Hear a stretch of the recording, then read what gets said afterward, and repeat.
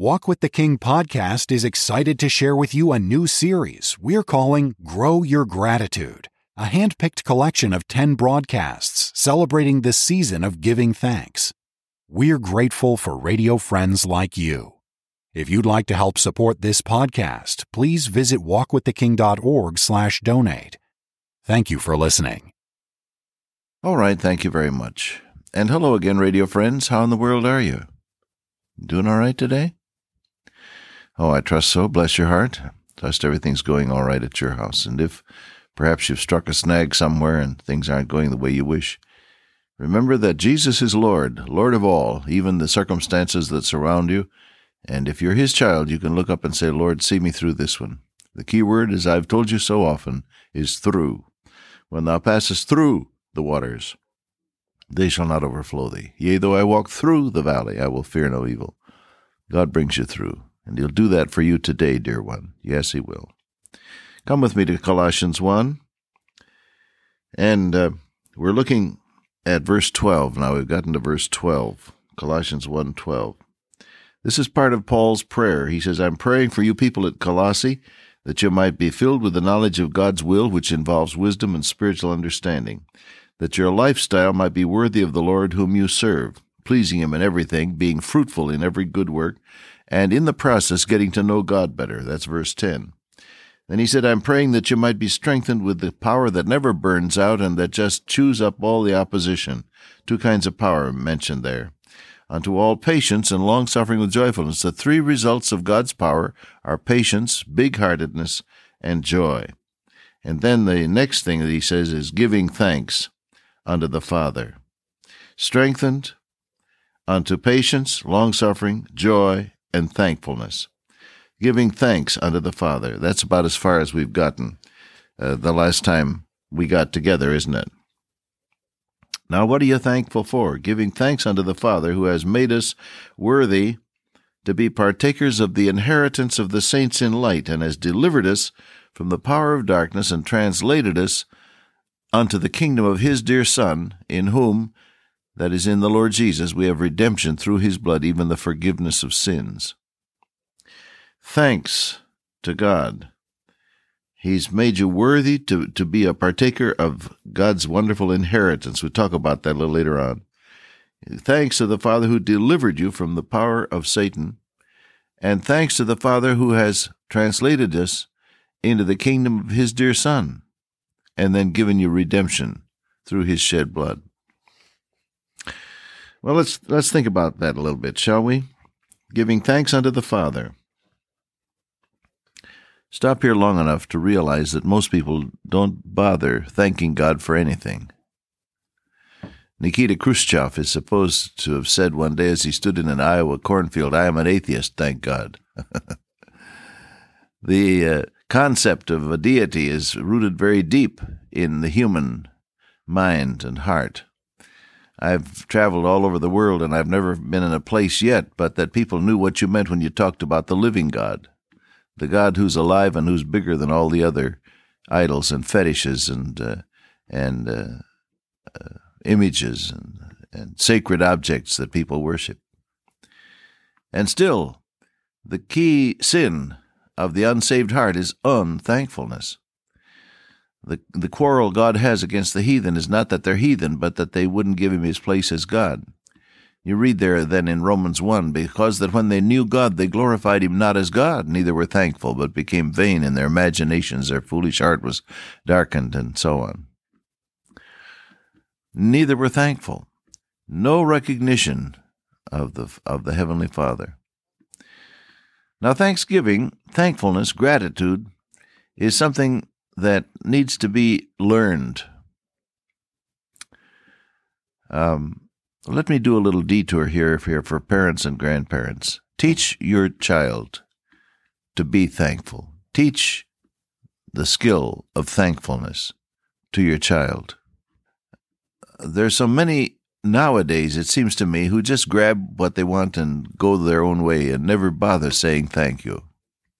I'm grateful for a number of things that my father and my sister taught me in the little boy years when, as a motherless boy, I was growing up. And one of those things that they taught me was to say thank you and to write a thank you note when someone gave you a present.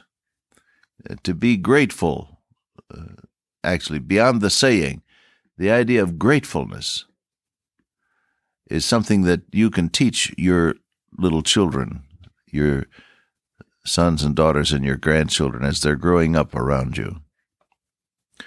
Now, the way that's taught, of course, is not simply by lecturing, but by precept and example.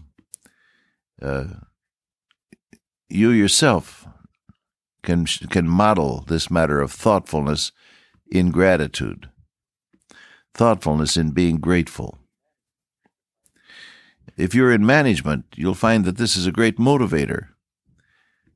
There's a small book that gives short ideas about management, and one of them is this: try to catch people doing something good and praise them for it.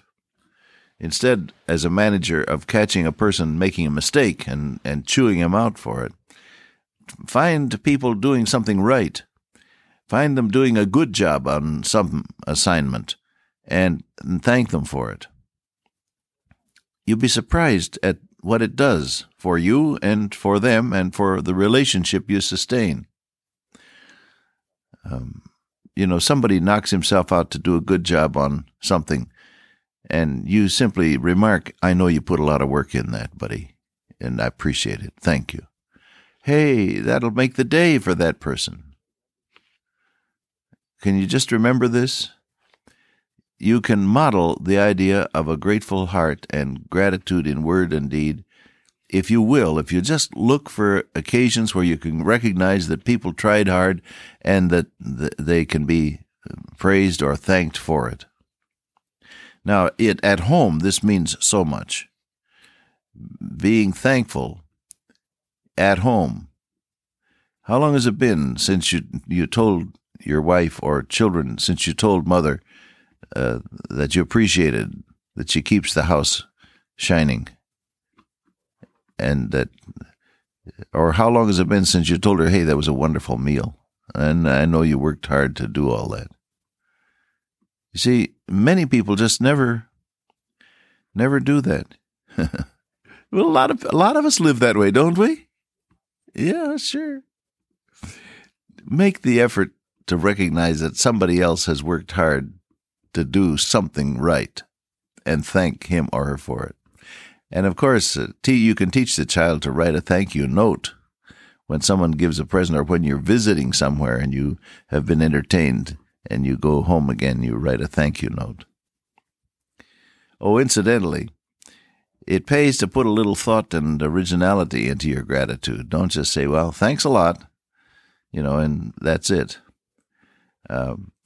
Incidentally, here's one for a chuckle. I heard about this little boy who wrote a thank you note to his aunt after having received a Christmas present. He said, "Dear Auntie, I want to thank you for the Christmas present you sent me. It was almost as good as the one I really wanted. Lovingly yours." Well, put a little thought into this matter of gratitude, giving thanks. Thank your Heavenly Father for His kindness day after day. He keeps your heart beating. He keeps your temperature at 98.6 approximately. He keeps the atmosphere properly balanced in the combination of nitrogen and oxygen. Every other combination of nitrogen and oxygen about which I know, because I'm not a chemist, so I could be mistaken, but I think that almost every other combination of oxygen and nitrogen is poison except the one you breathe. Isn't that nice of God to give you the right one? Yes, He keeps you going. He keeps the world going. He keeps your own life ordered. He protects you in a million ways. Thank your Father, and learn the secret of thankfulness with people. Look for things that you can say thank you for. Would you do that, beloved? Today, look for things concerning which you can say thank you sincerely and enthusiastically, and, let's face it, with a little bit of innovation so it isn't routine. Okay? Well, that was a kind of a detour, but maybe it's helpful to somebody. giving thanks to the Father who has made us worthy to be partakers of the inheritance. Now, how do you become worthy to be an inheritor? Well, you become worthy to be an inheritor by being a member of the decedent's family. And so Peter says, in developing that same thought, "Blessed be the God and Father of our Lord Jesus Christ, who hath, according to his abundant mercy, has begotten us again." See, there's the concept of being born from above, born again. "Has begotten us again, born again, unto a living hope by the resurrection of Jesus Christ from the dead." The reason we have hope for the future. But you get closer and closer to that time. Oh, the fact that Jesus is alive from the dead. And he said, "Because I live, ye shall live also." And 1,000,000 years from now, you and I are going to be walking down the streets of glory. We'll know each other. We will have that eternal existence, which is the essence of God's blessed life. And we've been born into that heavenly family. He said, to an inheritance. See, we've been born from above to an inheritance, incorruptible and undefiled, and that fadeth not away, reserved in heaven for you who are kept by the power of God through faith unto salvation, looking for that good, wonderful last day. Now, what's involved here are 2 or 3 concepts, and we'll just wrap them up as time is running out on us here. First, you don't have an inheritance unless there is someone who makes the will for you. The writer to the Hebrews says there's no inheritance unless there's the death of the testator, the one who made the will. Jesus died in order that we might inherit this wonderful inheritance. And the second thing is, you don't become a member of God's family unless by faith in the Lord Jesus Christ you are born again into that family. Today you may be as religious as you wish, but if you've never known Jesus Christ as Lord and Savior and have never really entered in then to the family of God, you don't have that inheritance. So this whole idea of being worthy to partake of the inheritance depends, doesn't it, on having been born again by faith in the Lord Jesus Christ. Oh, if I'm speaking to someone in these seconds who has never opened your heart to Christ, do it today by faith. Say, "Lord Jesus, come into my heart. Make me a child of God." He will, I promise you.